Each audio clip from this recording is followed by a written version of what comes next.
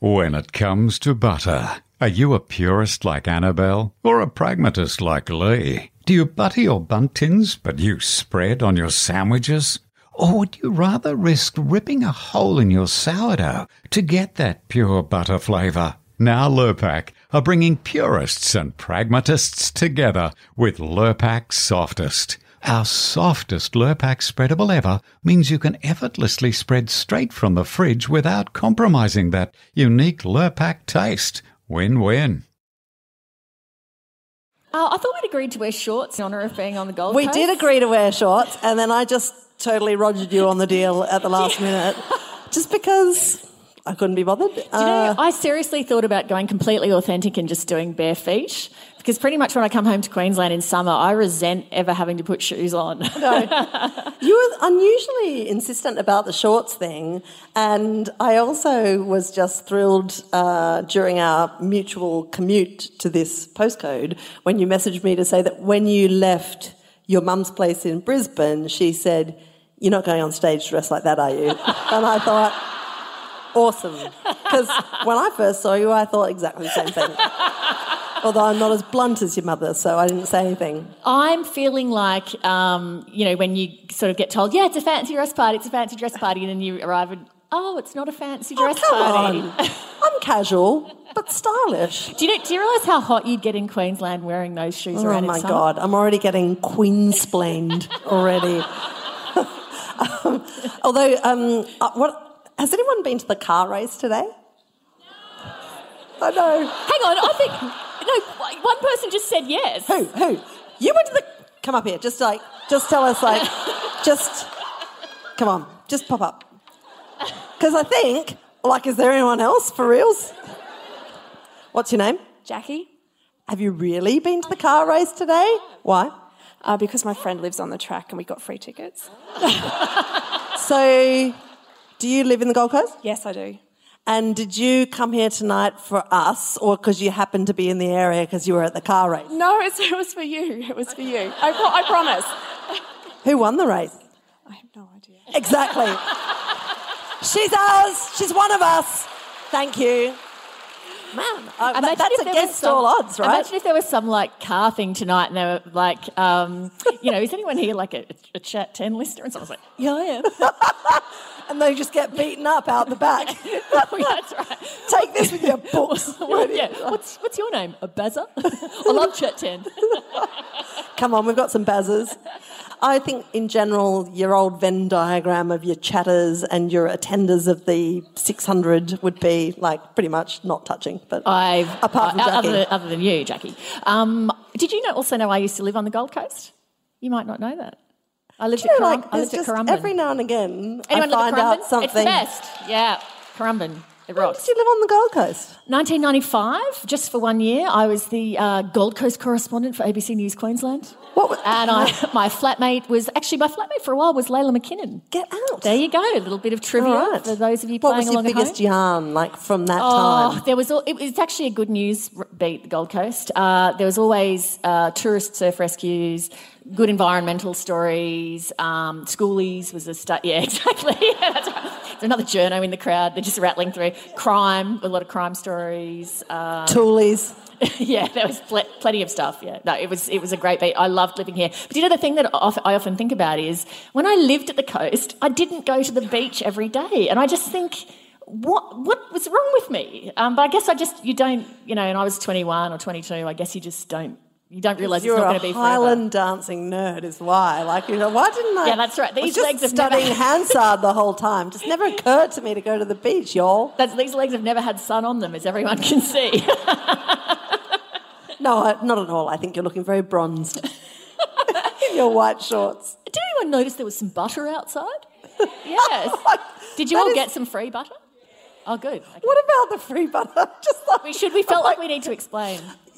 I have no explanation, is the truth, because sometimes, because we are very lucky that we get to just do this weird thing where we travel around and meet just incredibly nice people and, people don't mind turning up to just listen to us crap on for hours and but then now, added to that, is just butter for all. And I just love that because, how I feel about butter, and you obviously feel the same way about margarine. So the story is Lurpak clearly has a very hardcore chatter somewhere Sort of in their bowels, so to speak.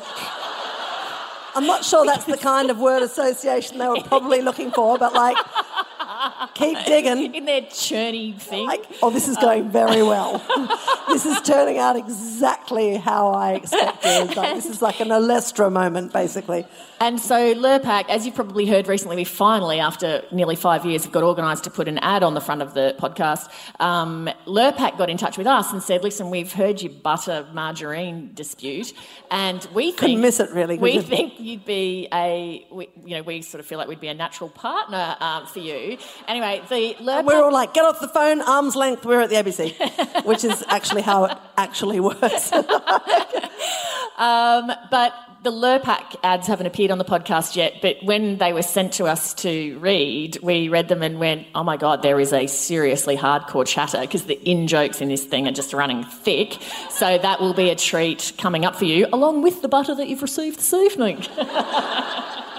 Butter to the Gold Coast. It just makes sense, doesn't it? Just remains so chilled. Now, can I just, while we're just doing... Yes, she's shuffling her papers now. That means that we're at like 7:29 and she's getting ready for the show. Don't make me peer at you over the top of my glasses. You're already doing it. Do you know that I will regularly get text messages from her up to 7:29? I'm like, oh man, she's texting pretty late. It's if you're super confident and you're like, blah, blah, blah, blah, blah, do this, do that, blah, blah, blah. Have you noticed this? I'm like, dude. Do you know, that's because often that's the most anxious time of the day, and so I try to do things to distract myself, because that's when I'm in the studio with nothing to do except think about the many ways that I might be able to mess things up. And so I'll think, oh, geez, I didn't text Crab about, dropping off some butter or something, and so that's what happens. As you might know, we have every live show that we do, a percentage of the proceeds goes to charity, and so and it's usually something with a local involvement. Yes, they're getting 80 kilos of butter, like, tomorrow. Gonna love it. They're going to be so happy. That's right. Wait until Depends is our sponsor. They'll be even happier. This is just not going to work out, is it? Depends. If you're listening, we're open to suggestion. Not as good as butter, sorry. Butter still. I can't believe it's not... Never mind. Oh! Just stop. The charity that we're partnering with on the Gold Coast is the McLeod Domestic Violence Refuge. Yeah. They have been operating on the Gold Coast since 1992. They have 11 secure units for women and children who are victims of domestic violence or who are in crisis. Nearly 1,000 people have used it since it began. They are currently building a new refuge, and they haven't received any funding for that. And so the money that gets raised tonight will go towards furnishings and some household appliances for that. So thank you very much for coming tonight, because part of your tickets is going to that. Can I also ask, is there a Holly Parcell in the audience? Now, we haven't worded up Holly because we don't make her feel anxious. We haven't warned her. We're going to do this. Oh, there she is. Where are you? Can you please come down here? Can you come? Is it... Because... Is that okay? all right, Holly? Sorry. Can you come had a long down? drive. Sorry. So Holly... Stop apologising. Holly came to our attention because she posted in the Facebook group that she was driving 700 kilometres to come. It was her first weekend in 8 years away from her children.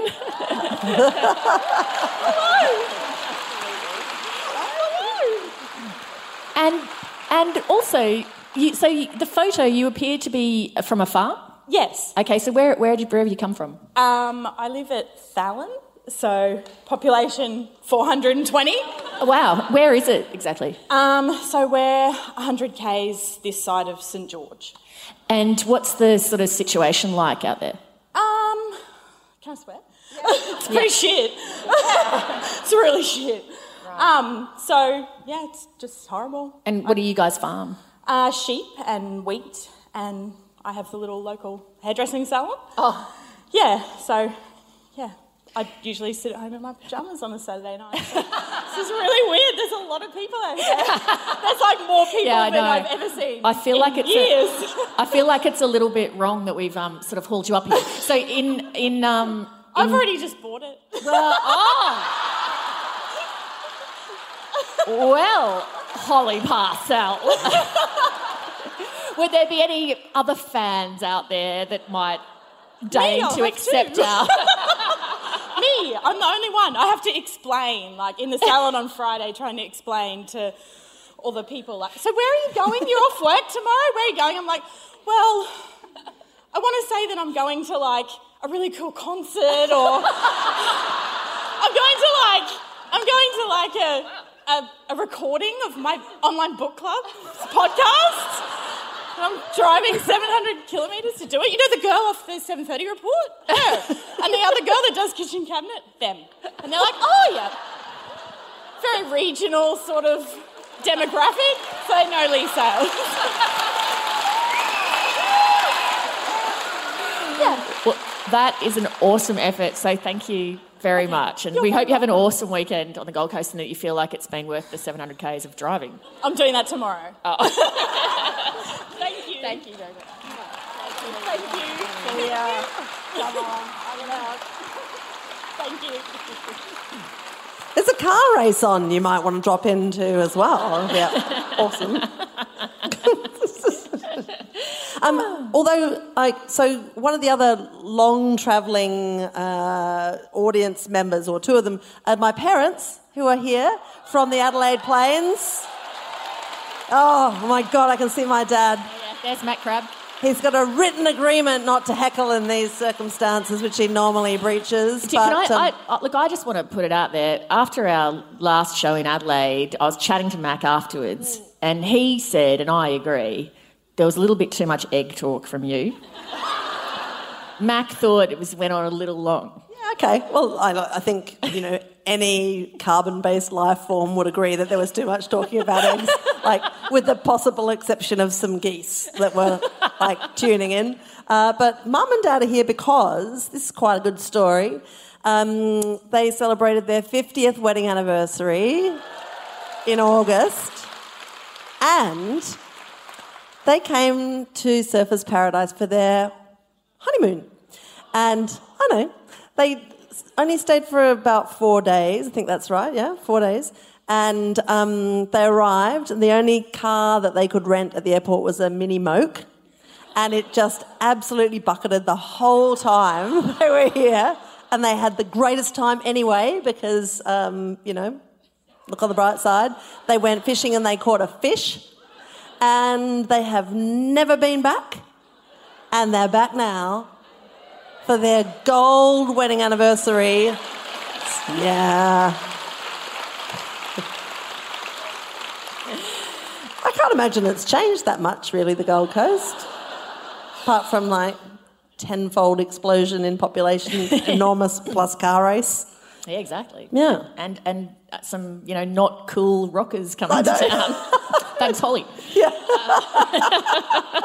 Now, speaking of road trips, I have actually not seen you for a while because you have been on a road trip. That's right. In fact, given that, last time we came to Brisbane for a podcast, we had remember that horrific last-minute dash where there was wind at the airport in Sydney and we were both stuck on the plane, and then we just thought, we're actually not going to get to this Chat 10 show, and we were super late and we ended up having to come straight into the theatre from the airport with our bags, and nobody had brushed their hair. You had sausage roll crumbs all over yourself.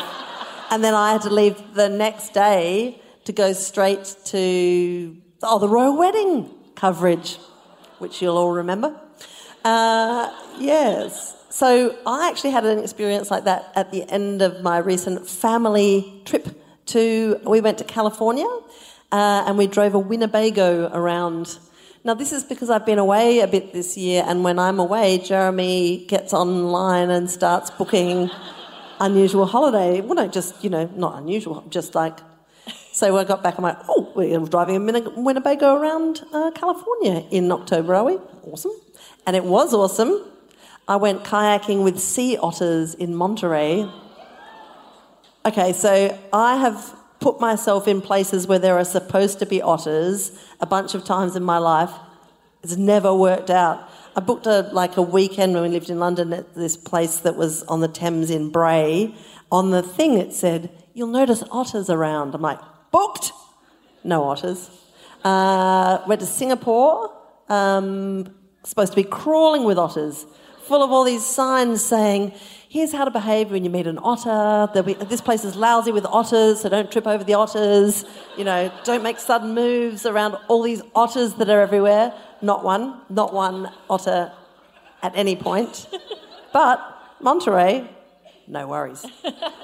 Otters everywhere. Can I interrupt? Because this reminds me of a story oh, God, it was so terrible. I'm not much of a one for the bushwalking and the nature. Really? Is that right? See, judging by those shorts, I would have assumed otherwise. Not much fun for My the rippling bushwalking thigh muscles and would the indicate nature. otherwise. But, no, so I was in Tasmania and with some friends who are very keen on that stuff. And were you we just were doing... complaining the whole way? Or No, were you because being I all try sort to of suck it up tight-lipped and be sort stoic? of... Probably tight-lipped and shitty. But so we were doing a bit of Cradle Mountain, but rather than doing the whole overland track, we were doing day one and then sort of coming out, and then we were driving around, and you can do this walk at, I think it's Lake St Clair at the end, where you can get, if you're not doing the whole overland track, you can get a ferry around. They drop you at sort of the far end, and then it's about a 4 or 5 hour walk back. Anyway, we're waiting to get on the ferry, and the ranger who's running the thing goes, and I forget what sort of snakes they were. I don't think they were particularly dangerous, but just, snake, hello. Just like gummy snakes. Or like... No, they were actual snakes. He goes, listen, just when you're out walking, just be really careful because we are just absolutely infested with whatever kind of snake it is at the moment. So just please keep your eye out and keep your eyes peeled. And I said, oh, okay, well, what do they look like? And he literally went, there's one, there's one, there's one, there's one. I reckon it was like a cartoon, when you watch cartoons and the blood drains from the face. I reckon it was like that. Oh, God, it was just... I spent the whole walk just didn't see one bit of nature. I was looking at my feet the entire time, trying to not step on snakes. Anyway, sorry, carry on. Your road trip from hell. What were you even doing there? Yeah. Anyway, your road trip from hell. So things went bad. Well, no, not right away. It was pretty great. We went in... Well, we could just get to the interesting sad bit. Oh, my God! You're rushing me already. So on day one... No, we went to Yosemite. It's spectacular. I've got a story that tangentially relates to granite structures in and around the Yosemite National Park, coming up in about 14 and a half minutes, depending on whether the previous package runs over. This is going to involve eggs, isn't it? I can pretty tell. much going to. I'm just going to punish you with the eggs now. But at the very end, when we were when you've lived in a Winnebago, 5 of you for a week, I don't know, still a great Winnebago, but it's just a bit about ready to get out of this Winnebago. Anyway, so because we slightly had to change our trip trajectory because somebody left her whole handbag on the forecourt of a burger stand a long, long way from Yosemite, and we discovered this as we were entering Yosemite, 5 hours drive later. Yeah, I know. That was good, wasn't it? I'm like, I don't have my... Oh, my God. Anyway, so this burger bar was called In-N-Out, which sounds like... I don't know. Doesn't seem like the right name for a burger chain to me. But it's... And I, of course, could eat nothing there except the fries, so why do I care? But anyway, I rang them, their national head office, and this is the thing about America. There's a lot of courtesy going on there. I rang them and said, look, God, I'm an idiot, I know. I'm in a camp thing with a quarter. I just left my handbag in a thing millions of miles from where you are, national head office of In-N-Out Burger. And this woman's like, oh, sure, hold, I'll check. And she came back to say, oh, yeah, they have it. It's in their safe. They'll keep it there until you come back. I'm like, okay, now all I've got to do is talk my family into driving 6 hours back. So as a result, our journey had a bit of a kink in it to account for the 6 hours return drive to the burger bar. And then the day before we were flying back, we were in an RV park that had all of these like permanent RVs with beer gardens and everything, and had like a whole magazine rack of magazines warning that the socialist threat is upon us. I'm like, don't meet anyone's eyes, kids. Anyway, and then the drive from there to the place where we had to drop the RV and then go on to the airport was like 90-minute drive, easy. Except then there was a massive bushfire between us and LA, and they shut all of the highways going into LA, and all of a sudden it was a Cormac McCarthy novel. We're just like, we don't know where to go, there's smoke, you could see actual flames, trucks everywhere, just like, oh, we're just going to run out of petrol idling here. But then I asked Twitter, how do we get out of here? Like, we really need to, there was no obvious roads open. And some nice person said, you drive the wrong way for 2 hours and then all the way around and you'll get there, which we did. And it ended up taking 7.5 hours instead of 90 minutes. But we made it. I know I've gone over. Sorry about that. No, what was that like? What would you... Sort of interesting? I don't know. What would you do if you were idling in a traffic jam and ran out of petrol? Well, this is the thing. So and this is the amazing thing that I learned about driving around California, apart from the fact that we drove through miles and miles of Brussels sprouts plantations. It was so good. The kids are like, vomit. And I'm like, kids, this is so great. And then also through miles and miles of this tree that I couldn't identify. And I, of course, was the only person in the vehicle who cared about this. I'm like, but what is it? It looks a bit like a plum, but it can't be a plum, surely. And then we went past a sign that said, like, Rob's Walnuts. Walnuts! Of course! Californian walnuts, right? Oh, yeah, right. Where was I? Petrol. Yeah. So... But the big thing that was really noticeable about those roads in California was so many trucks. Like, you drive from Sydney to Melbourne or whatever, Brisbane to Sydney, you see lots of trucks on the road, 10 times as many on American roads. Like, unbelievable. I mean, California's kind of like a food bowl, salad bowl, whatever. There's lots of things being moved everywhere because it's a population that's 10 times the size of ours, really relying on heaps and heaps of stuff being transported from A to B. So I was looking at it thinking, when driverless cars happen, this is an economy that's going to get absolutely, like, the workforce is going to be completely changed. That's what I was thinking about. And the petrol? Yeah, that's right. So when this epic traffic jam happened with the bushfire, all of these trucks just, like, pulled over. Because they're just like, I'm going to sit here for 9 hours if that's what it takes, because I don't have enough petrol to hang around waiting for this to change. Oh. Yeah. But then, I just hate to labour the point. What happens if you run out of petrol? No, what happens if you run out of petrol? I think you just have to pull to the side. But, like, the traffic jam was so intense you couldn't actually really manoeuvre anywhere. Me feel sick. But the other thing, it was a really anxiety-inducing experience. And in fact, because we were driving on the wrong side of the road, wrong side drive, we're in a 31-foot vehicle, no idea where to go. We can see flames. Everybody is jammed, and we were just at one point laughing and going, "Do you know every stressful?" Navigation, little spat we've had in a vehicle together, that was nothing. This is the big league. Well, and also, so Crab was texting in our little group text, me, Gwen and Murph, and it was really anxious because you've skimmed over some of the other things that happened. But the thing that was making me the most anxious was that the flight was like 11 p.m. LA time. The RV place closed at 4. They weren't going to make 4, but they were going to make it in time to drop the RV and get to the airport. But the RV place was saying, well, we won't stay open to wait for you, and you can't just drop it. Yeah. Yes, that was horrifying. So, you did, though, just drop and run, didn't you? We did just drop it. Was there any consequences for that? Not that I've detected as yet. What did you do with the keys? Put them in the microwave of the RV. It had a microwave. That's how, cushy this camping trip was. Yeah. Anyway. They sort of send our deposit back, which is weird. Oh, because well, we it must be fine. Put a few dings in that bad boy, but it's like a 31-foot vehicle it's not a graceful vehicle. Oh, that would be... I'd be scared to drive that. Yeah. I'm just imagining you doing, or Jeremy probably doing the, 85-point turn to get out of the traffic jam. There was a lot of very silly... it's just an awkward vehicle to drive. Would you say you're a fan of the road trip?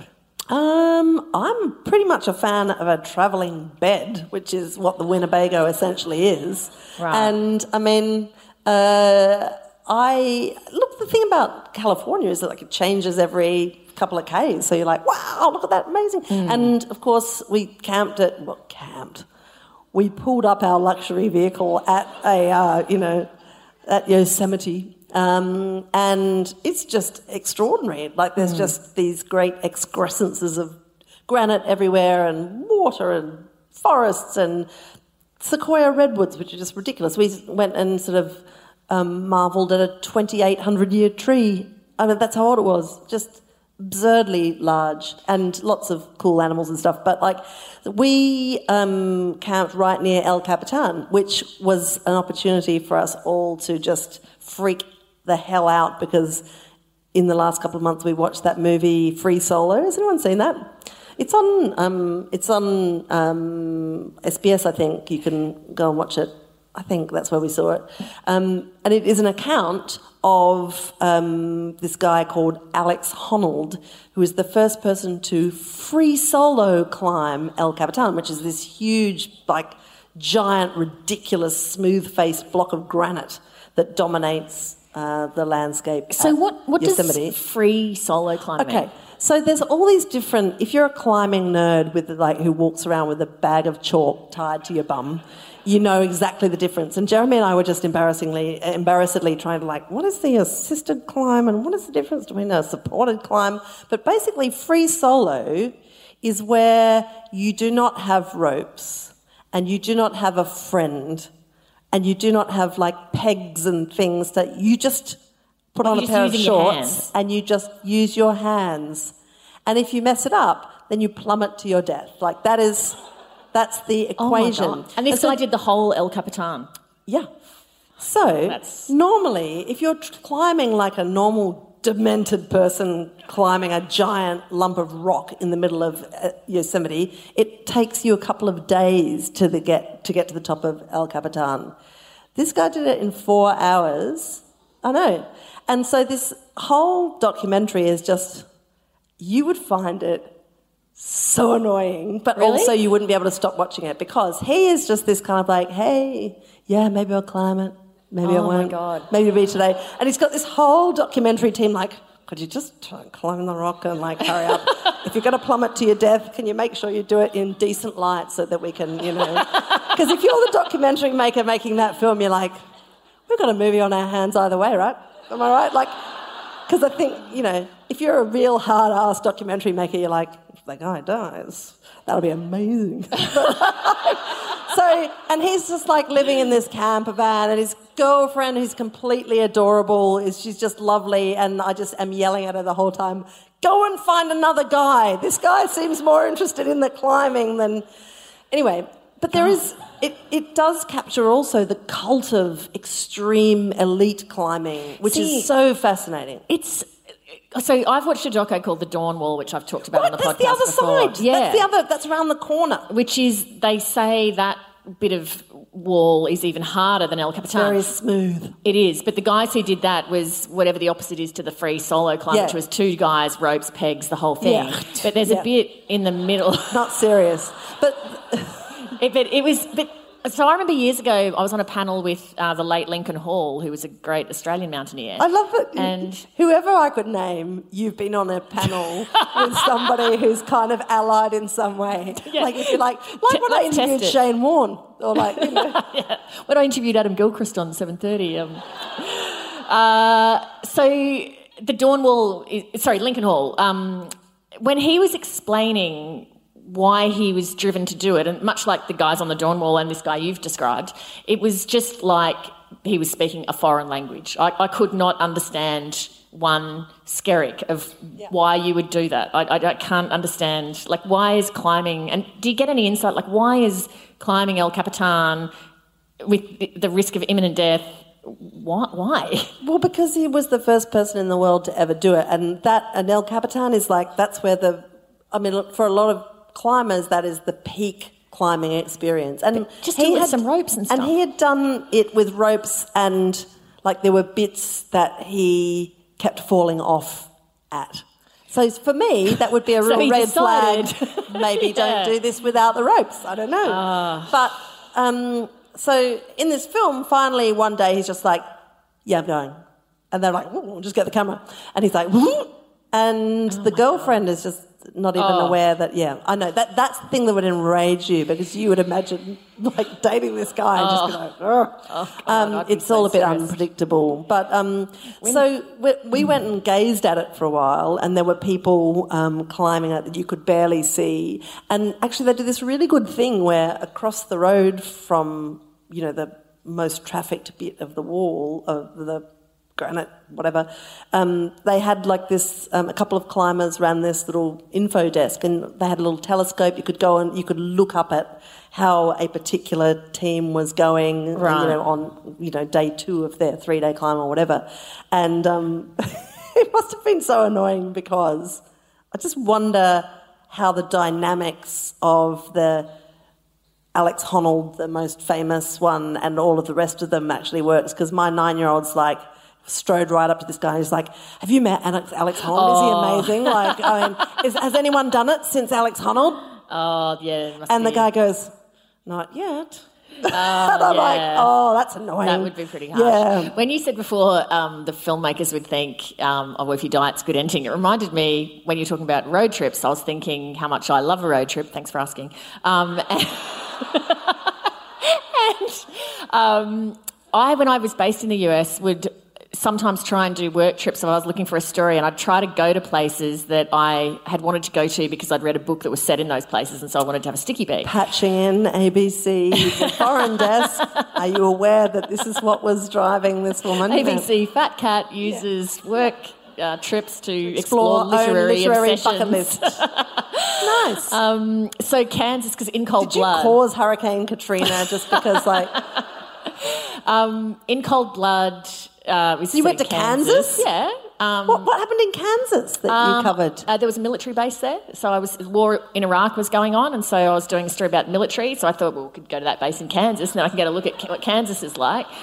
I did the most egregious one ever, and these were good stories. I just like to get on the record. Amazing. Where else in America would you find a military base? Can't even imagine where you would go.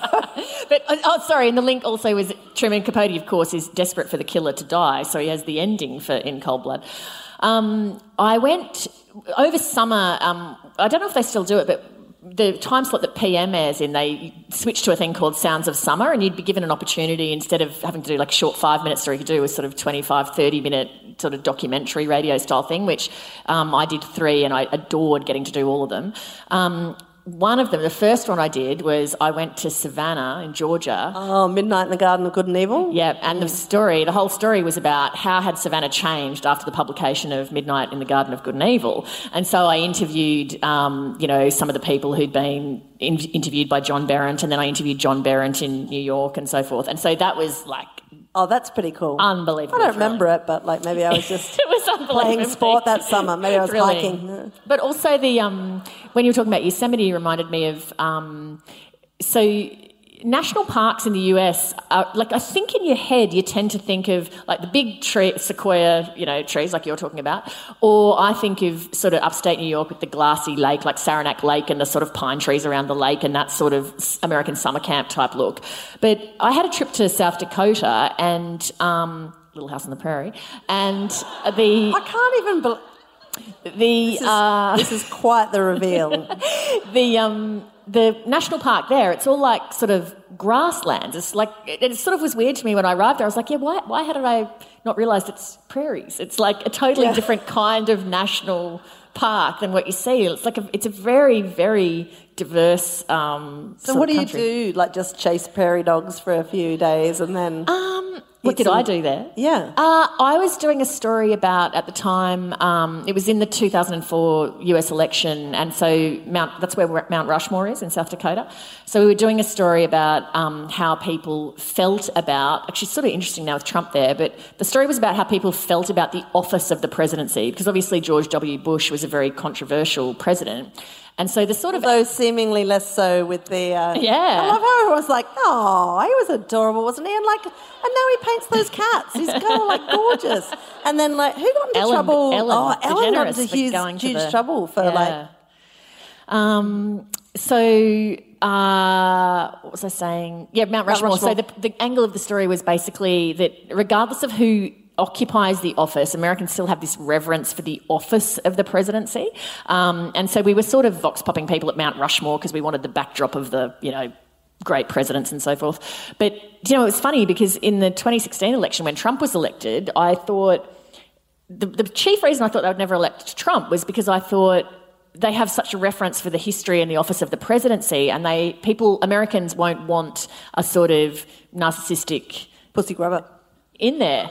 And I was absolutely 100% wrong. But interestingly as well, on that, travelling around on that 2004 campaign, we were doing stories about sort of how disenfranchised ordinary Americans, for lack of a better word, felt. Towns that previously had been thriving sort of manufacturing centres that then had lost the industry, so standards of living were going backwards, opiate addiction was rife. And so it was so interesting because all of those seeds, which were sort of starting to, come to fruition then, or starting to sprout then came to fruition 12 years later in that election. So, yeah, it was interesting. But, yeah, there's been a few yarns, a few books like that where I've thought, I must admit when I went to Rome I read the Da Vinci Code, which was an excellent book actually to read in Rome, because there's all these crazy conspiracy theories and churches and locations and stuff, and then you can just plonk into them and have a little sticky week. I recommend it. Hey, can I tell you as well about, speaking of America, a podcast I'm listening to that I am loving, Dolly Parton's America. Okay, now I've heard about this, but I haven't. So is it kind of done with Dolly, or is it about... Oh. Dolly's in it. Dolly's the central interviewee. And it basically starts with... I put it straight out there, I'm a massive Dolly Parton fan. Imagine that. She is the greatest. I went to see her in 2011 in the Hunter Valley, one of the best concerts I have ever been to. My 12-year-old daughter... saw Dolly as that was the first gig she ever went to see in the same tour. And I felt like we'd really locked something good down for her there. Jeremy took her, and I'm like, that's great. That's a really respectable... Did she love it? She loved it. And she bought this pink hat, which she still has, like a cowboy hat, shocking. She completely loved it. And, she's a big Dolly fan. And I just felt like it's a good thing that we could do for her. Because you'll never be embarrassed that your first gig was Dolly Parton. Because see, mine was, I think, John Farnham, You're the Voice. Mine tour. Was Whispering Jack. I don't know. Mine was it's not going to age. The Michael Jackson Bad tour. Okay. Which was actually a brilliant concert, and until recently I was very proud of that. Yeah. But we used a Michael Jackson song at our kids' school performance recently. I'm like, I can't. Is it a bit soon? I was listening to one the other day, and I was thinking, this is amazing. It's a great song. Every time I hear you now, I think it is ruined for me, sadly. Dolly Parton is such... If you've never seen her in a concert, she's such an entertainer, the patter, the anecdotes. She's said them a million times, but they are just so, so funny. She said something that Audrey and Jeremy told me about, which was she would play Jolene, of course, but she said, I was very angry with Jolene at the time, but, she's made me a lot of money over the years. And then she says something like, all these years later, and I look over there, I won the guy, and I see him sitting on the couch with his belly and his beer, and I think, hey, Jolene, you still want him? So Dolly Parton's America, it starts with this observation that if you go to a Dolly Parton gig, the demographic is unbelievably diverse. And so we're living in this time of this incredibly divided America. If you go to Dolly Parton, you'll see a mum with her kids, you'll see gay guys, you'll see dudes in cowboys hats and, Stetsons, you'll see just people like me, you'll see every sort of demographic you could possibly imagine. And he was saying that's so weird that people just seem sort of to be unified in their love of Dolly Parton. And so it sort of starts from that premise. And then episode 1 sort of... So how the guy who's the sort of narrator, I guess, or the journo doing it, got onto it is that Dolly had a health issue and his father was at the hospital where Dolly arrived at, and then she and the father became friends and he met Dolly through this and ended up doing this thing with her. And so it's sort of, I guess, a bit like an oral history where she's going through her career, but they build this amazing context around it. So only 2 episodes have dropped so far. Episode 1 is about, I guess, Dolly Parton in both the history of country music but also in feminism. And it's sort of fascinating, and they talk a bit about how Dolly Parton's early songs were giving, because obviously most of the big country stars were men, she's giving a voice to the sort of women's experience and particularly victims. So she wasn't the only person doing that, but she was writing the best songs from that perspective. And so they sort of explore that a little bit and where she fits into that. And they also, in episode 1, look a bit at the boobs and the persona. Look a bit at the boobs. Brilliant for a podcast, I imagine. The persona and the fun poking at herself, which is sort of interesting in the context of the Hannah Gadsby sort of discussion about when you do that and why you do it. But my episode favourite 2... Dolly Parton line is, "It takes a lot of money to look this cheap." Yeah, that's great. Episode 2, I reckon, is one of the best podcast episodes I've ever heard. What? It's about, and I don't know that much about, because I'm sort of, a child of the 80s, so my first recollection of Dolly Parton's like 9 to 5, Islands in the Stream with Kenny Rogers and so forth. But she got her first big break basically in a duet with a guy called Porter Wagoner. Does anyone here know Porter Wagoner? Yeah, okay. So it was in the era... Just like one guy. Yeah. Everyone was like... So do you remember the era? These shows don't exist now, where it would be somebody, sort of like, I guess, a variety hour, where somebody would be the central person and they'd be singing some songs or whatever, and then they might have a few sidekicks who would sing some songs with them or do some numbers, and then that would be the show. And so it'd be like the Porter Wagoner hour or whatever. So Porter Wagoner had this show. He had a sidekick called Norma Jean. There was a falling out with Norma Jean, which people speculated was maybe a sort of affair with Porter gone wrong. And Dolly Parton's sort of around, and she ends up getting the break to come and be the new sort of sidekick girl. And they have, and I YouTubed it afterwards to have a little look. Of course you did. They have great chemistry.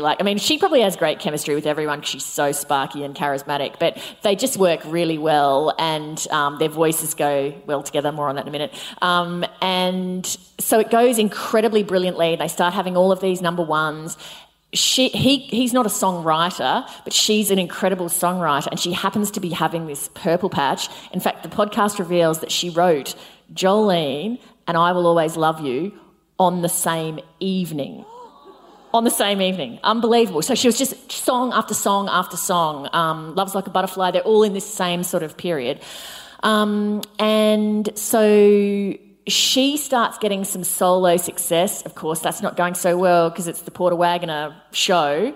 And so even though they've got a good thing going on, they sort of have this falling out. And so they're going back to the archive and using stuff, but they're interviewing people like his daughter. It's also totally a thrill to listen to because of all the accents, all the southern accents. It's just so lovely to hear. And so, his daughter's saying things like, she was having such a purple patch. She was like writing songs on my daddy's dry cleaning ticket. She would just walk over and pick the ticket off the suit, and she would just write a song on the back of the ticket.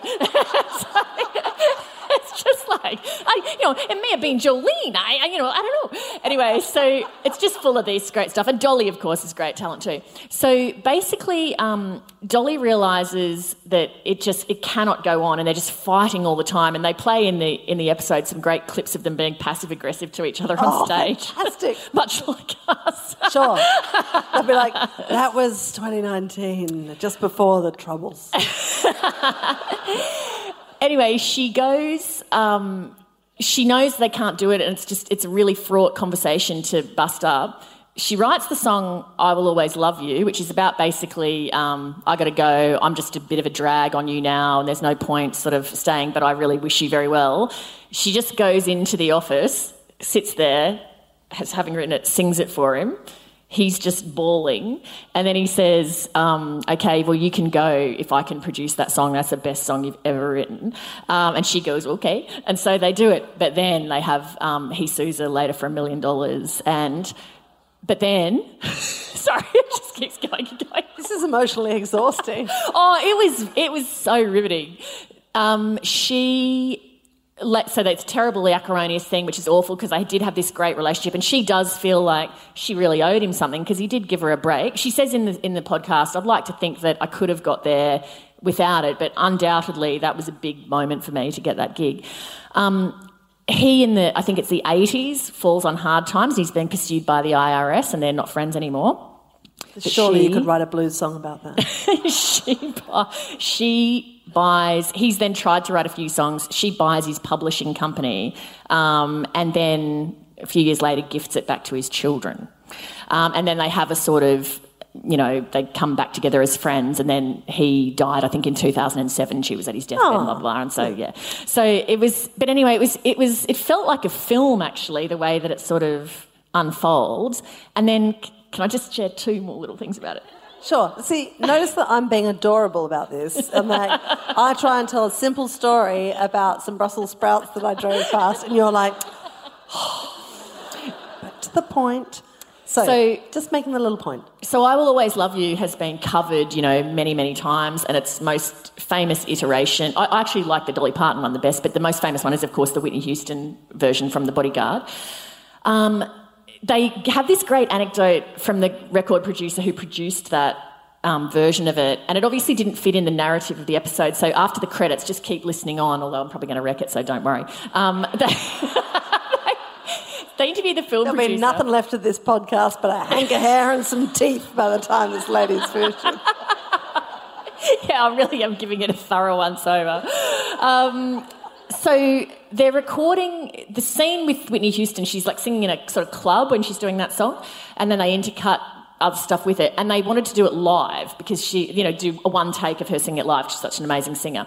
So they're on the record, and then they have it. And what's happened is they've been trying to think, okay, we need a really great song for the finale for this film. And they've tried a few things and just nothing will work. And then Kevin Costner, who's apparently a bit of a sort of music, he's been in bands, he loves music, rings this guy and says, I think I know the song. It's got to be I Will Always Love You, the Dolly Parton I Will Always Love You. And the guy goes, oh, okay, I'll have a listen. Has never heard of the song before. Says to one of the people in the office, go to the record shop down the road. I need I Will Always Love You. The Dolly Parton version's not there. The person comes back with the Linda Ronstadt 1975 version. He has a listen to it. Absolute gold. This is going to be brilliant. We're going to record it. So they go and record it with Whitney. It's fantastic. And then he decides at some point, we better ring Dolly Parton, actually, and check this. Okay. Rings Dolly Parton. Dolly goes, that's Whitney Houston's amazing. That's going to be fantastic. I cannot wait to hear what she does with the third verse. The guy goes, there's not... what are you talking about? There's not a third verse.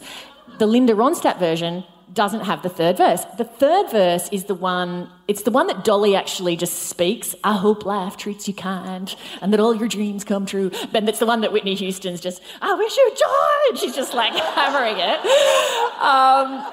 Whitney Houston sings the absolute shit out of it. Anyway, he goes, well, we've only recorded 2. And Dolly goes, well, you can't... The third verse, that's the linchpin of the song. All of it only makes sense if you keep the third verse. So he then goes and gets the Dolly version and goes, oh, God, we have to re-record. So they go and re-record it, and then Whitney, of course, just blasts it. Whitney's mother's there. She comes up to the guy as they're sort of getting the take down, and she goes, I hope you realise you are witnessing greatness. And then that's the take that they use in the film. Anyway, it's... Can I just get an idea of, because, we hear a lot from people who listen to our podcast and they're like, I'm on the train, I just snort laughed or whatever. When you listen to a podcast, at that moment when Whitney's mother comes bustling over, are you going, wow, wow. Like, how are you responding to podcasts that you're really into? Oh, like for anyone watching me, I'd be like going,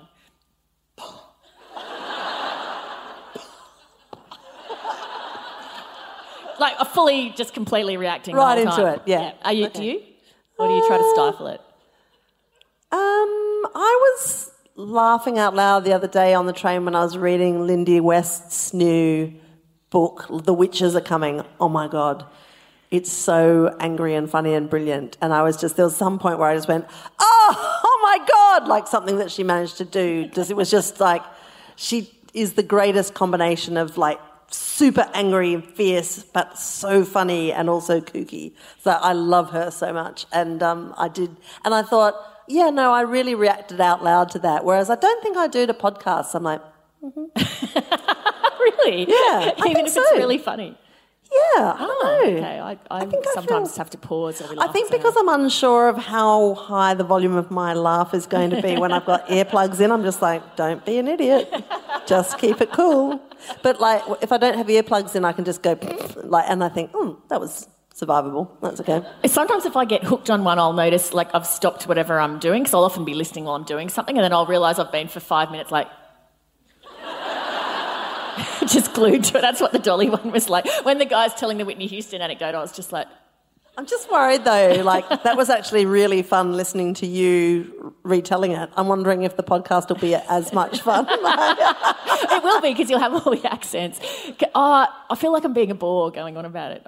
No, darling, you're not being a bore. I find this so interesting. No, I just wanted to talk about... You have such lovely eyes. I do want to talk about one more thing, but we should probably just move on. No, come on. Really? Yeah. Okay. Yeah, so it's a real... You're going to be sorry you've said that because it's actually pretty boring, but I just feel like... Is there anyone here who, like, sings, can do harmonies, plays musical instruments and stuff? Okay, great. All right, so some people here will appreciate this. It's probably bleedingly obvious to people that actually know about this stuff. When I listen to country music... Sometimes I find the harmonies so tight that I cannot work out like where one voice starts and where one voice ends. Dixie Chicks does this to me all the time. I cannot hear each individual part. I can usually, hear something that I think is the melody, but I'm sure I'm actually dipping in from one part to another because they're so tight. Somebody explained in this podcast that in country music there's sort of two types of harmonies. There's this really tight ones where you put them very close together and then you mix it. I can tell you're fascinated. No, I am actually. I was just thinking, it's quite surprising. It's quite interesting. Yeah. So, just like you lowered my expectations to sort of like ferret level. And now I'm like, this isn't too bad. So you mix them. So say in a pop song, you'll mix the melody. We mix louder than the harmony, so it's really clear what's the melody and what's the harmony. In a country song, you might mix all, so it's all equal, so it's harder to tell. And I was thinking, a song to give you an example of it might be this isn't a country song, but on the Crowded House Woodface album, the Neil Finn and the Tim Finn voice, I think, are mixed pretty evenly. So, for example. It's Only Natural, right? So is the melody of It's Only Natural... I've often wondered this. Thanks for everyone for indulging me in this therapy session.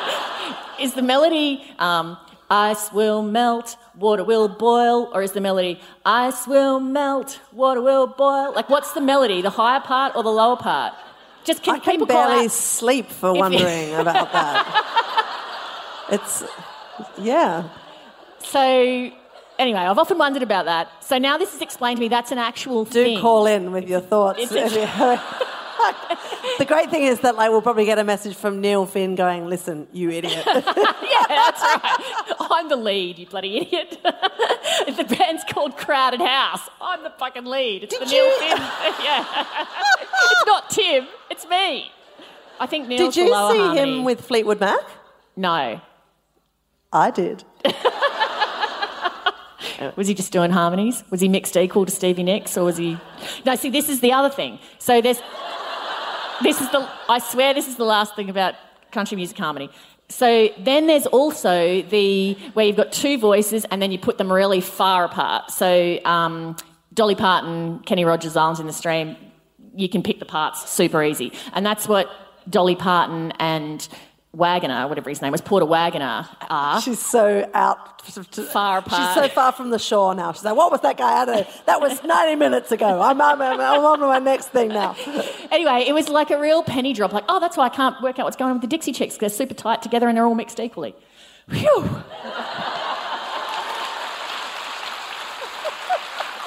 I feel like I should let you talk for quite a while now. No, that's okay. I just love, I just had no idea we'd be discussing that. But, I think that's, we didn't know about the eggs either, to be fair. Oh, yeah. Oh, God. I'll be taking my dad aside later and be like, what's with the harmony situation? That's all right. Would you rather we went back to eggs, Mac? Because we can do that.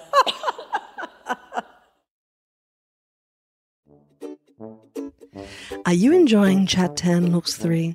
Is this pointless ad giving you an opportunity to make a cup of tea? Well, you are welcome. If you do enjoy our company, you can interact on just a dizzying array of online platforms. You can go to our website, www.chat10looks3.com, where you'll have all the show notes from every show we've ever done. Thanks, Brenda. There's also a little link through to a bookshop called Bedside Table, where you can purchase, if you'd like, any of the books that we've talked about in the podcast. You can also find merch if Gwen has been up to her terrible tricks and putting together diabolically hilarious merchandise. Can you make this a bit snappier? It's going to take us over the 30 minutes. Oh my God. Are you for real? Anyway, you can catch us on Instagram, on Twitter, or join the Facebook group, which is, well, that's just something completely else indeed.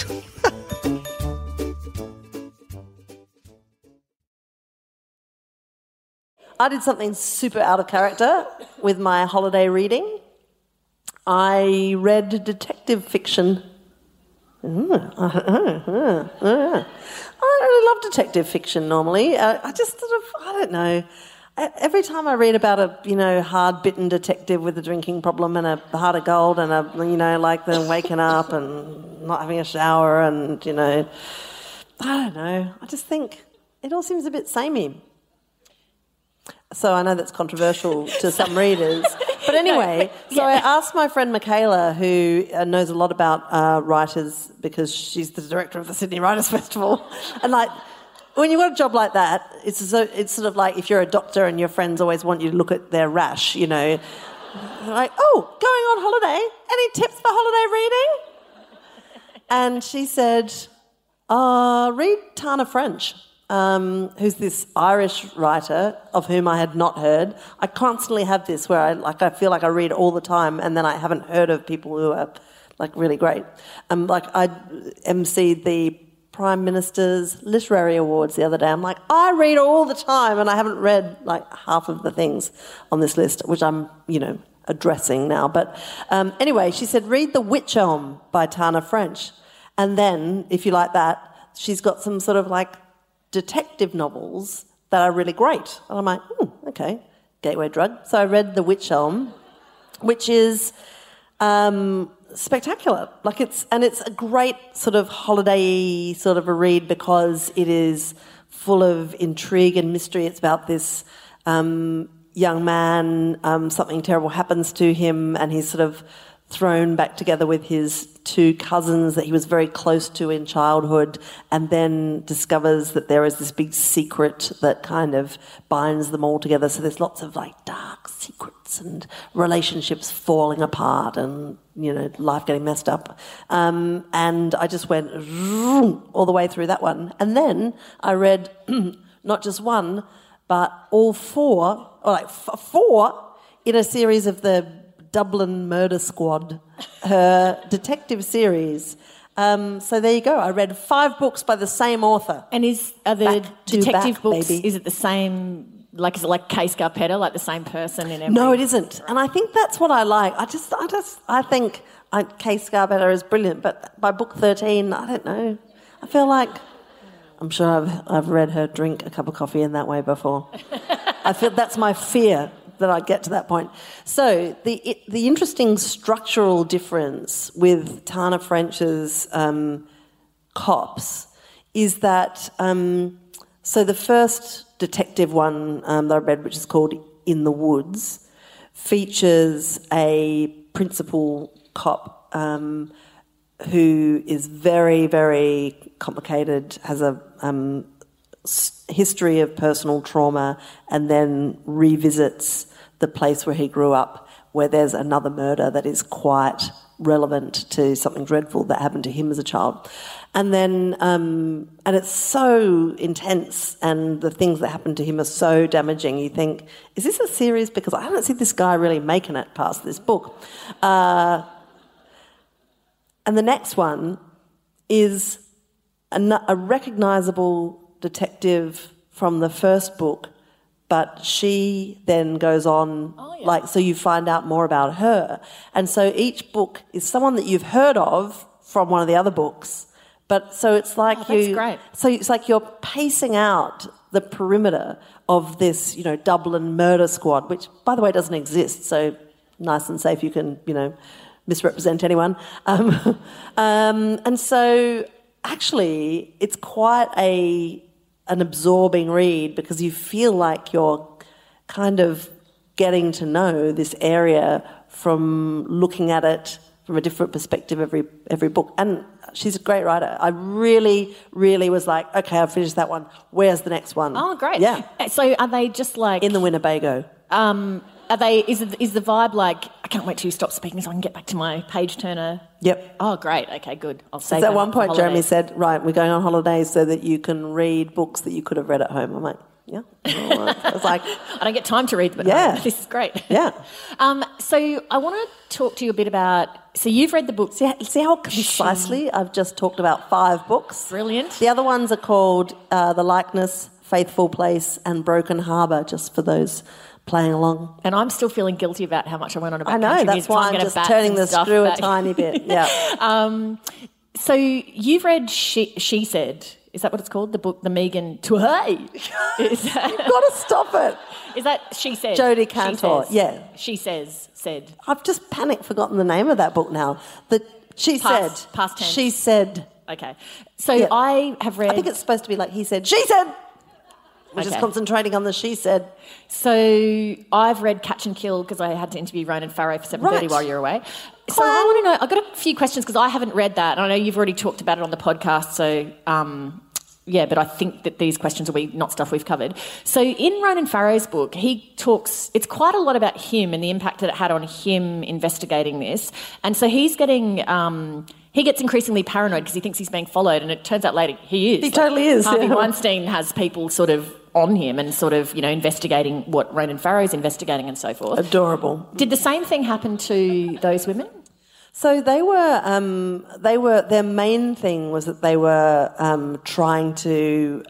they were locating women who had problems with Weinstein, and then they were trying to get them to talk. But the problem was, of course, that a whole heap of them had been paid off and signed these unbelievable non-disclosure agreements, which... I mean, it's such an interesting facet to the operation of the law, because the lawyers around Weinstein were just like weaponized because they were just disappearing stories, and so it was really hard to get anything that could be usable in a story. And there's this great moment in She Said where Jodie Cantor and Megan were they've been on this story for months. They've got this amazing, they're in constant contact with Gwyneth Paltrow and all of these women to whom this stuff's happened. They know dozens of names. They know all of these stories. And their editor takes them out for a drink and says, okay, tell me everything. And they kind of download. And their editor says, well, I can't see anything that we can put in the newspaper. Amazing to know all that stuff and be able to cement none of it in a story. And eventually, obviously, they had a series of breakthroughs and they got there. But Weinstein, they were sort of in contact with. They'd met with his lawyer, and he'd come in to be interviewed on a different story. And there's this terrible moment where he kind of confronts him in the lobby, and he says, I know, you must think a lot of bad things about me, but let me tell you, in real life, I'm even worse. But was he doing the same thing to them that he was doing to Farrow, which was having them followed, investigating them, that kind of stuff? No, look, I think not in that kind of personal stalking way. And But I think, like, what seems to be, like, one of the big takeouts from the Farrow book is the extent to which the black ops was being done not only on Ronan Farrow but also on the women. Yeah. You know, and there was this incredible sort of dossier and on the NDA point, I was reading today that NBC, so in Ronan Farrow's book, he goes into a fair bit of detail about how NBC was trying to stifle his reporting on it, and we've learned subsequently, and he's exposed quite a bit about Matt Lauer, the former breakfast show anchor, and harassment with him and so forth. NBC's now announced that they're lifting all NDAs on. So if people, so if people want to speak now, it's being lifted. Rachel Maddow's done a big sort of.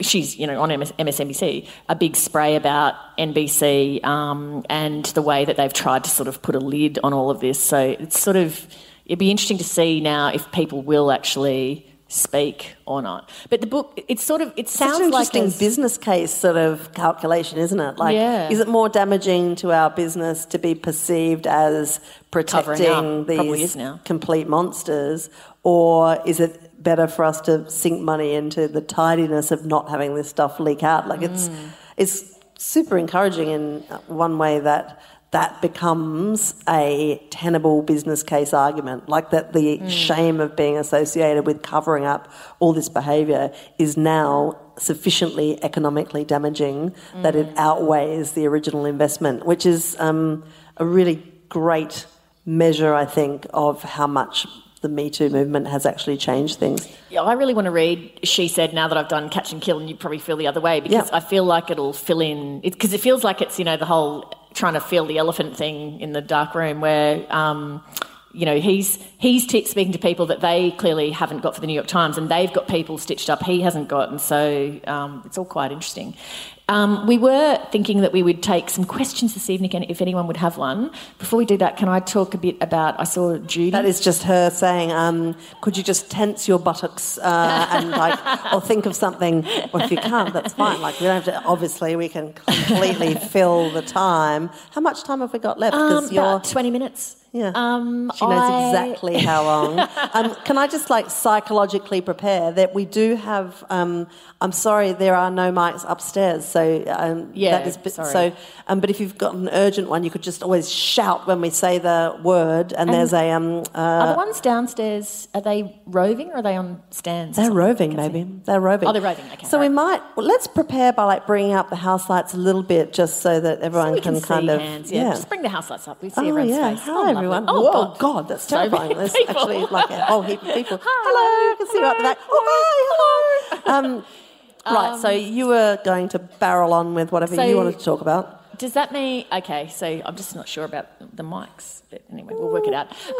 So Judy, Renee Zellweger, Judy Garland. Oh, God, right, yeah. Your favourite lady, because you interviewed her and she was so adorable that you immediately binned all your hard questions. She was so one of the most adorable people I've ever met. You sort of realised, this is why you're a film star, because you're just dazzling as soon as you walk in, charming, adorable. She is amazing in this film, and really it's all just scaffolding around Renee Zellweger. That's a tough gig, Judy Garland. Oh, man. She really does it blindingly well. And the film is basically about a 5-week period in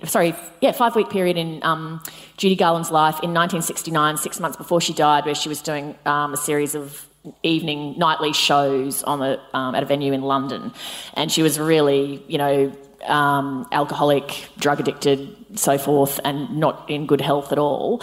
And it was just quite the battle to get her out on stage every night. And then they sort of intercut it a little bit with her childhood and filming The Wizard of Oz, because they're trying to give the context of what her childhood was like and how bad it was, and that was the period at which she began to rely on drugs and alcohol and so forth.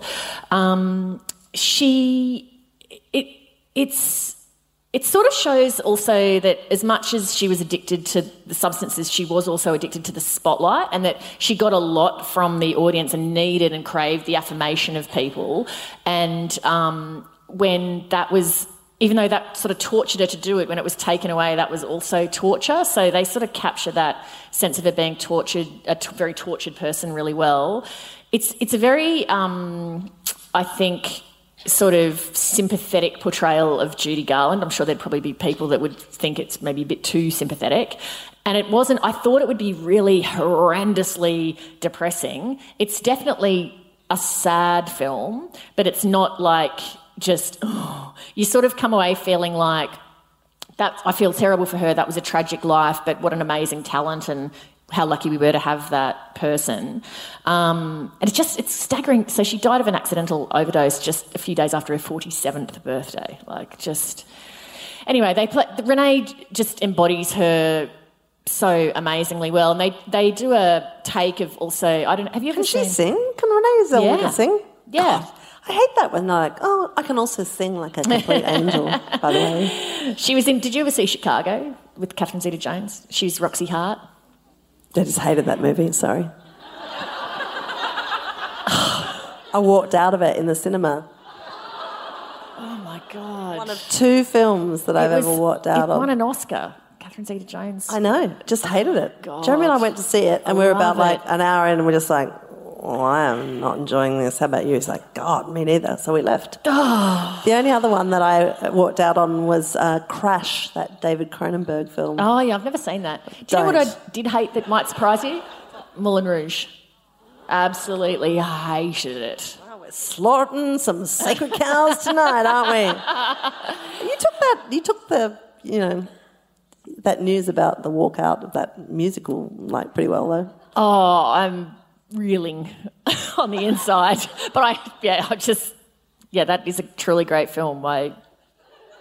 Do we have any questions? Do we have any questions? Do we have a microphone? Hey, there it is. Okay. Does anyone... I don't know. Yep. Yes. Oh, okay. heaps, yeah. All right. Well, there's a couple down in row 3 here. You can fight among yourselves. Oh, yeah, about just pass the mic along from one to the next. Oh, yeah. Oh, I'm back in headband, lady. She's closer. Earrings is possibly going to fight Dirty, though. Oh, Earrings wins. Dolly Parton podcast, amazing. Is Dolly Parton a feminist? Yeah. Have you listened to it? Yeah. Yeah. It's amazing. Yeah. There's a bit in it where they ask Dolly, is she a feminist? And she very vehemently... Should I say? I might spoil it for everyone. She has a very vehement... You've told every other single thing that happened in the... what? This is the... Yeah, right. It's nice to leave a little something to the imagination. Said Dolly Parton, never. She says a very vehement no to that. Yeah. And then she explains why, and then they sort of ask her again and word it slightly differently, and then she has a different answer. It's like she basically doesn't want to say she is, but she's happy to say she is in the sort of living of her life and the doing.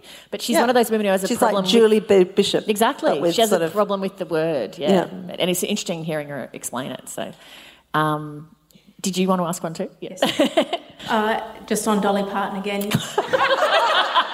It's your people. Third row.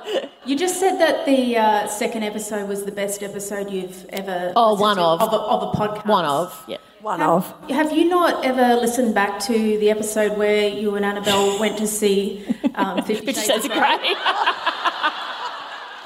That is one of my all-time favourites. I've never listened to this podcast once ever, not even a part of it. I've never listened to a single episode back again because... But do you know sound like such idiots? But you know how there's some that when I think of, make me laugh. Yeah. That one is one. The one where I made up the song about your oven is another of my personal favourites. The one where I bastardised Tim Minchin's When I Grow Up, and I break down laughing in the middle and I cannot carry on, and you said something like, wow, you're really good at this, aren't you? Just made me laugh. And the one about when I was explaining to you that film Hero Dreams of Sushi, and you were just baffled by it. So your top 5 list is just moments where you were hilarious. You were hilarious in all of those. Yeah, it was just being your straight man. I was so adorable in the one about strobe cream, don't you think? What are your favourite? Oh, what do you like the strobe cream one? I like strobe cream, but the sound was so bad apparently that nobody could experienced that one. Yeah. I don't know. I'm panicking. I can't remember a single one. I don't know. Really? Oh, okay. All right. No. I always have a nice time. I just can't remember one right now. Dear. Hi, ladies. I don't have a question. But, Okay. No, this is going well. bear with me, okay? I have a transgender son, and he has been transiting for 5 years. And I just wanted to say thank you so much for your last podcast. It meant so much to every trans parent in the world. And I cried. Thank you very much. Thank you. I wanted to say thank you. Thank you. That is such a lovely thing to hear. And, we started talking about it because I met Georgie Stone and I, read her mum's book, and it just seemed so... Actually, that book was so great at making things simple, and also... Well, yeah, I don't know, it just seemed like, I don't know, what at the beginning is a frightening set of unknown circumstances that can be made so simple just by being loving and fierce and kind of confident. And that was just it became so clear reading that book. So thank you. It's lovely to hear that because, isn't it great when you read a book that makes you just go, yes. Right, okay, God, why can't everybody be made to read this book? Because I feel like if we just put that on the reading list for every person in Australia, it would just make things so much more simple. I do try also, I'm sure I do use it sometimes, but I do try to not use the word normal in the context of, illness or just any sort of, condition of living, I suppose, because it implies that if you're not normal, you're abnormal. And I just, try to... the word normal, if you sort of attune to it, gets used a lot in ways that are, I think, sometimes hurtful. Right, who else? Over here. All right. Where's the microphone gone? Yeah, shout it out. Sure. Oh, the thing is, though, with the loud voice, we can all hear it, but we're also recording it. Oh, yeah, of course. For your eternal, Yeah. Cool. And there you are. That was a really heavy thing to come after because I was going to talk about rock climbing. Talk about rock climbing. Yeah. Are you a climber? Do you have a chalk on you right now? I actually have, if you came up here, I have an actual hole in my hand from rock climbing at the moment. Wow. What were you climbing? Something super sharp or what? Friction. Oh, friction. I got a blister and the top fell off. Oh, okay. Ow. It's not that bad. So what do you climb around here at the Gold Coast? Well, I live at Brisbane. But Page's Pinnacle at the back of the dam's pretty cool, but it's a really awful walk in. Right. It's 40 minutes straight up the hill. Snakes everywhere. It's horrendous. I whinge every time I have to go there. My thing was, because I've seen both of Free Solo and Dawn Wall.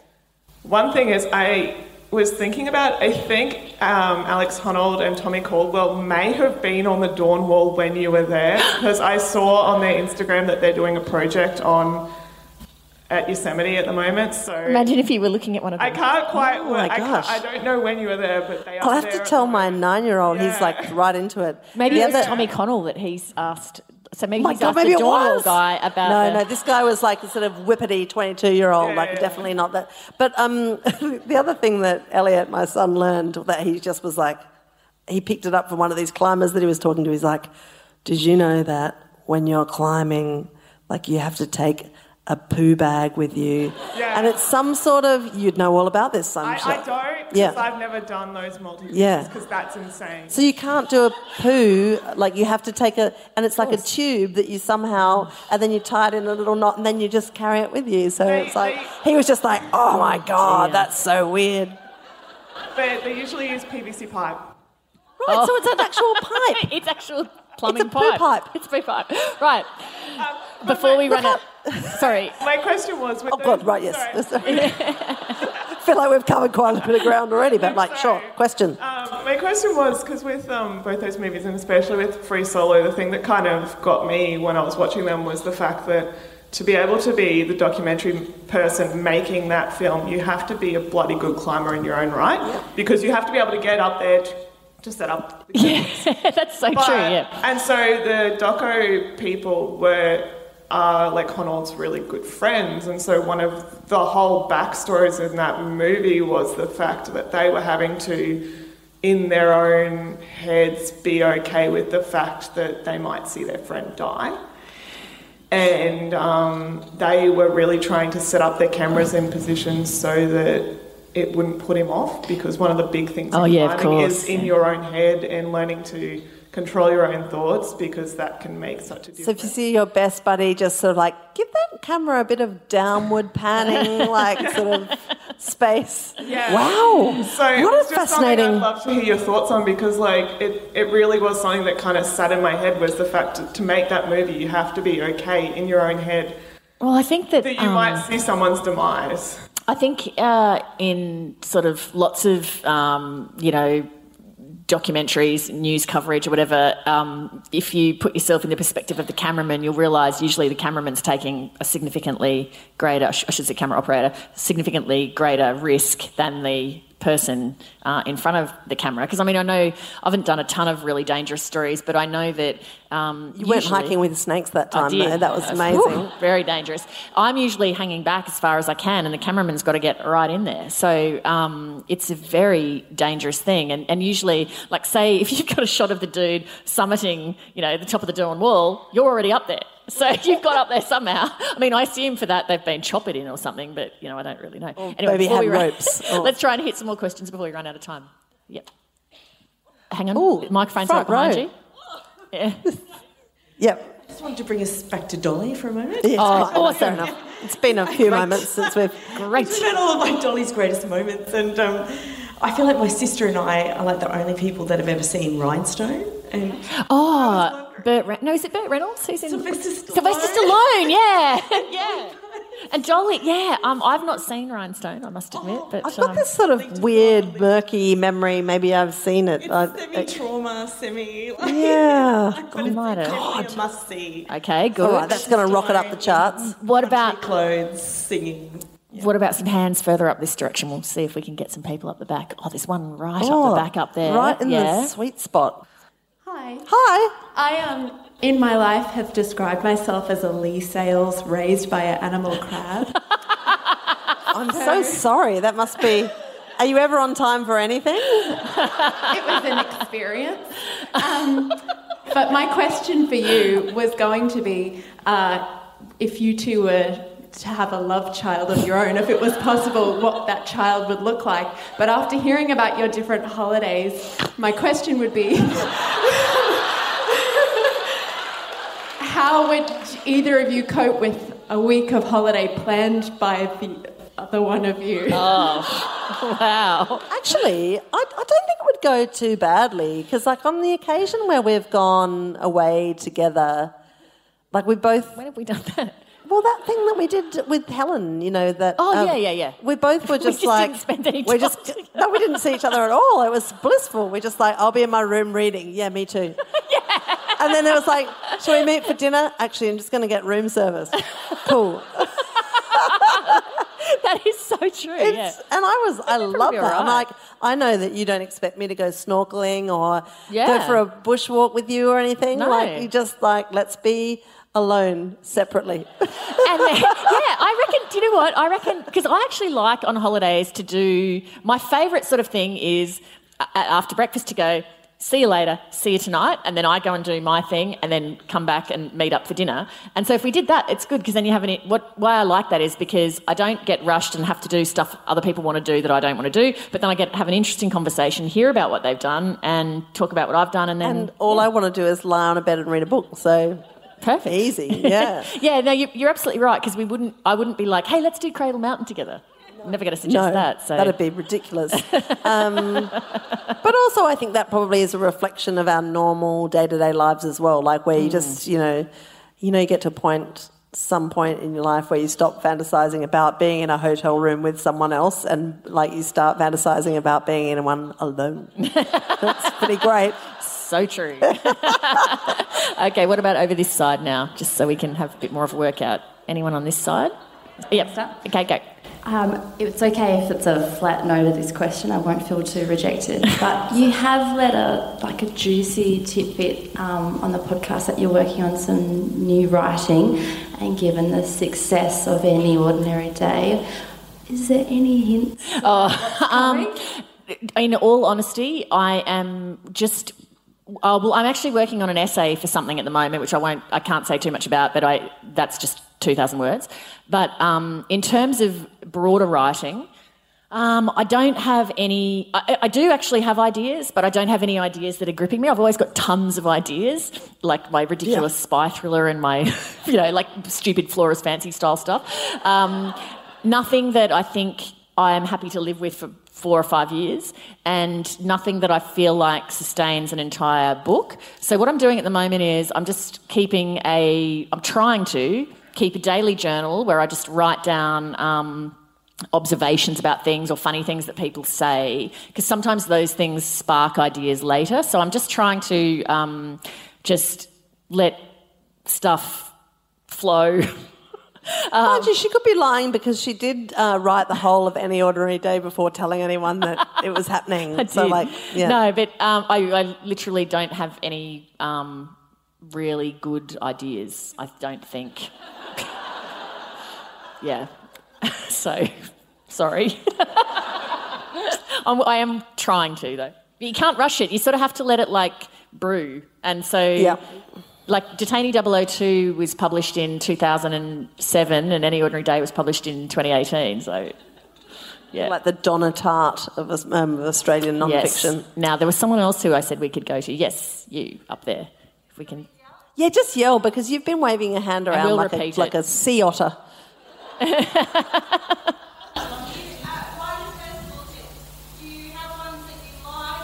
Oh, yeah, which ones to go to? Well, I think the Sydney Writers' Festival is the best one. Oh, you would say that, you're on the board. I would say that, yeah. But it is superb. Do you know, I am a fan of holidaying with friends and then doing stuff like that for the same reason I said about holidays, because you get to then it sparks interesting conversations. So Byron Bay, obviously, is a pretty fun one. Yeah, because you can go and plan a little weekend away with your friends. Adelaide Writers Week is actually pretty great too, because it's like being in Adelaide in March is amazing because there's so much going on, and also the Writers' Festival is free too, so you just dip in and out of whatever. To be honest, they're all good, and I think if you plan ahead and you go, I'm going to go to Melbourne for 4 or 5 days, and I'm going to go to the Melbourne Writers' Festival, or same for Sydney, they're all great. And do you know one of the things that I think is fantastic to do is if you decide, I love Helen Garner and I love Christos Tsiolkas or whatever, I'm going to go to those, but then it's good to just show up and roam around and just plonk into anything, even if you think you won't be interested in it, because it is amazing. I've gone to some stuff and then just thought, wow, I never would have chosen to go to that, and now I'm so interested. Do you ever get that thing where you go and see someone at a Writers' Festival and you're halfway through their session and you're just like, I'm so annoyed that I haven't already read this book? You get this sort of... And you then go and read the book, and after you've read the book, when they're long returned to their own place of abode, you just think, now I've got all these questions that I can't ask you because I was there and I was humming along because I hadn't read your book. Yeah, I do. The only other thing I was going to say... make a spreadsheet before a Writers' Festival and just sometimes when I'm planning, if I have a holiday coming up and I'm thinking, all right, I'm going to go overseas in 2021 or whatever, I'm going to New York, I might try and time it to land with the New Yorker Festival. I've often wanted to go to the Hay Writers' Festival in the UK, which I've never done, but I'd love to I went there, it's so good. I saw Christopher Hitchens speak there, and he was being so outrageous. He was openly smoking on stage. Everyone was completely traumatised but fascinated. And he's so erudite, but he was saying all these things that the sort of Hey on Why crowd didn't quite agree with. And there was this great moment where this lady who was just all at Twitter, she was so excited but also so horrified. But he had a pro-war message. It was in the early 2000s. And she just said, oh, Christopher, I love you so much, but I can't agree with anything you're saying. I'm so confused. He's just so incredibly erudite, but also just hitting all these notes that this literary festival was oh God, that's outrageous. Yeah, I do think as well, if you time a holiday around sort of an event or something, it can be quite special. I've got a friend, it's on my mind because I've got a friend at the moment who's having her sort of combination wedding anniversary and 40th birthday, and she's with her husband for a week in New York. And they timed their trip, and I said to her, by any chance are you a fan of Billy Joel? And she said, oh, well, Miles is a massive fan. So I said, Well, do you know Billy Joel has a residency at Madison Square Garden where he plays now one show per month, and that for me would be like, Billy Joel, such a New York sort of figure at Madison Square Garden. Oh my God. Anyway, I said you should check if he's on when you're there, and he is. And today, so I've seen 9 songs of Billy Joel at Madison Square Garden. Oh my God, it's so great. And so I'm so happy that they went to it. It's awesome. It'll be a great memory for them. Jen is pretty cranky that I cost her quite a bit of money though, because that was expensive. And I'm making her to go to Blue Hill as well. To have a warm carrot. To have a warm carrot and a raw apple. Carrot's amazing, man. One more question and then... Do you think? Wrap? Yeah. Has anyone got a really good question? Now everyone's just like, oh God, what about you over there? I can see like a lucky last. Highly extended hand. Yeah, right there. Yep. Oh, thank you. Have you heard the Two Peas in a Podcast episode titled The Sails and Crab Effect? No. Oh, yeah, I told you about this because where were we? We were somewhere together. God, I can't even remember where we were. And I feel like we were... What other live shows have we done recently? God, I can't even remember where we were. Anyway, I listened to it while I was, like, doing my hair, and it was the most... I couldn't believe it. I love those girls so much. They are What happened? They just... So, yeah, good point. So, you know how we talked about them on our podcast? Yes. And I just then got sort of busy, and then I got a message from Mandy just going, oh my God! That we'd sort of talked about them on the podcast. But what I didn't realise was that after our podcast went live, they just got all of these listeners just signing up, and it was like by the time they released their podcast discussing what had happened, they'd got like 50,000, like it was unbelievable.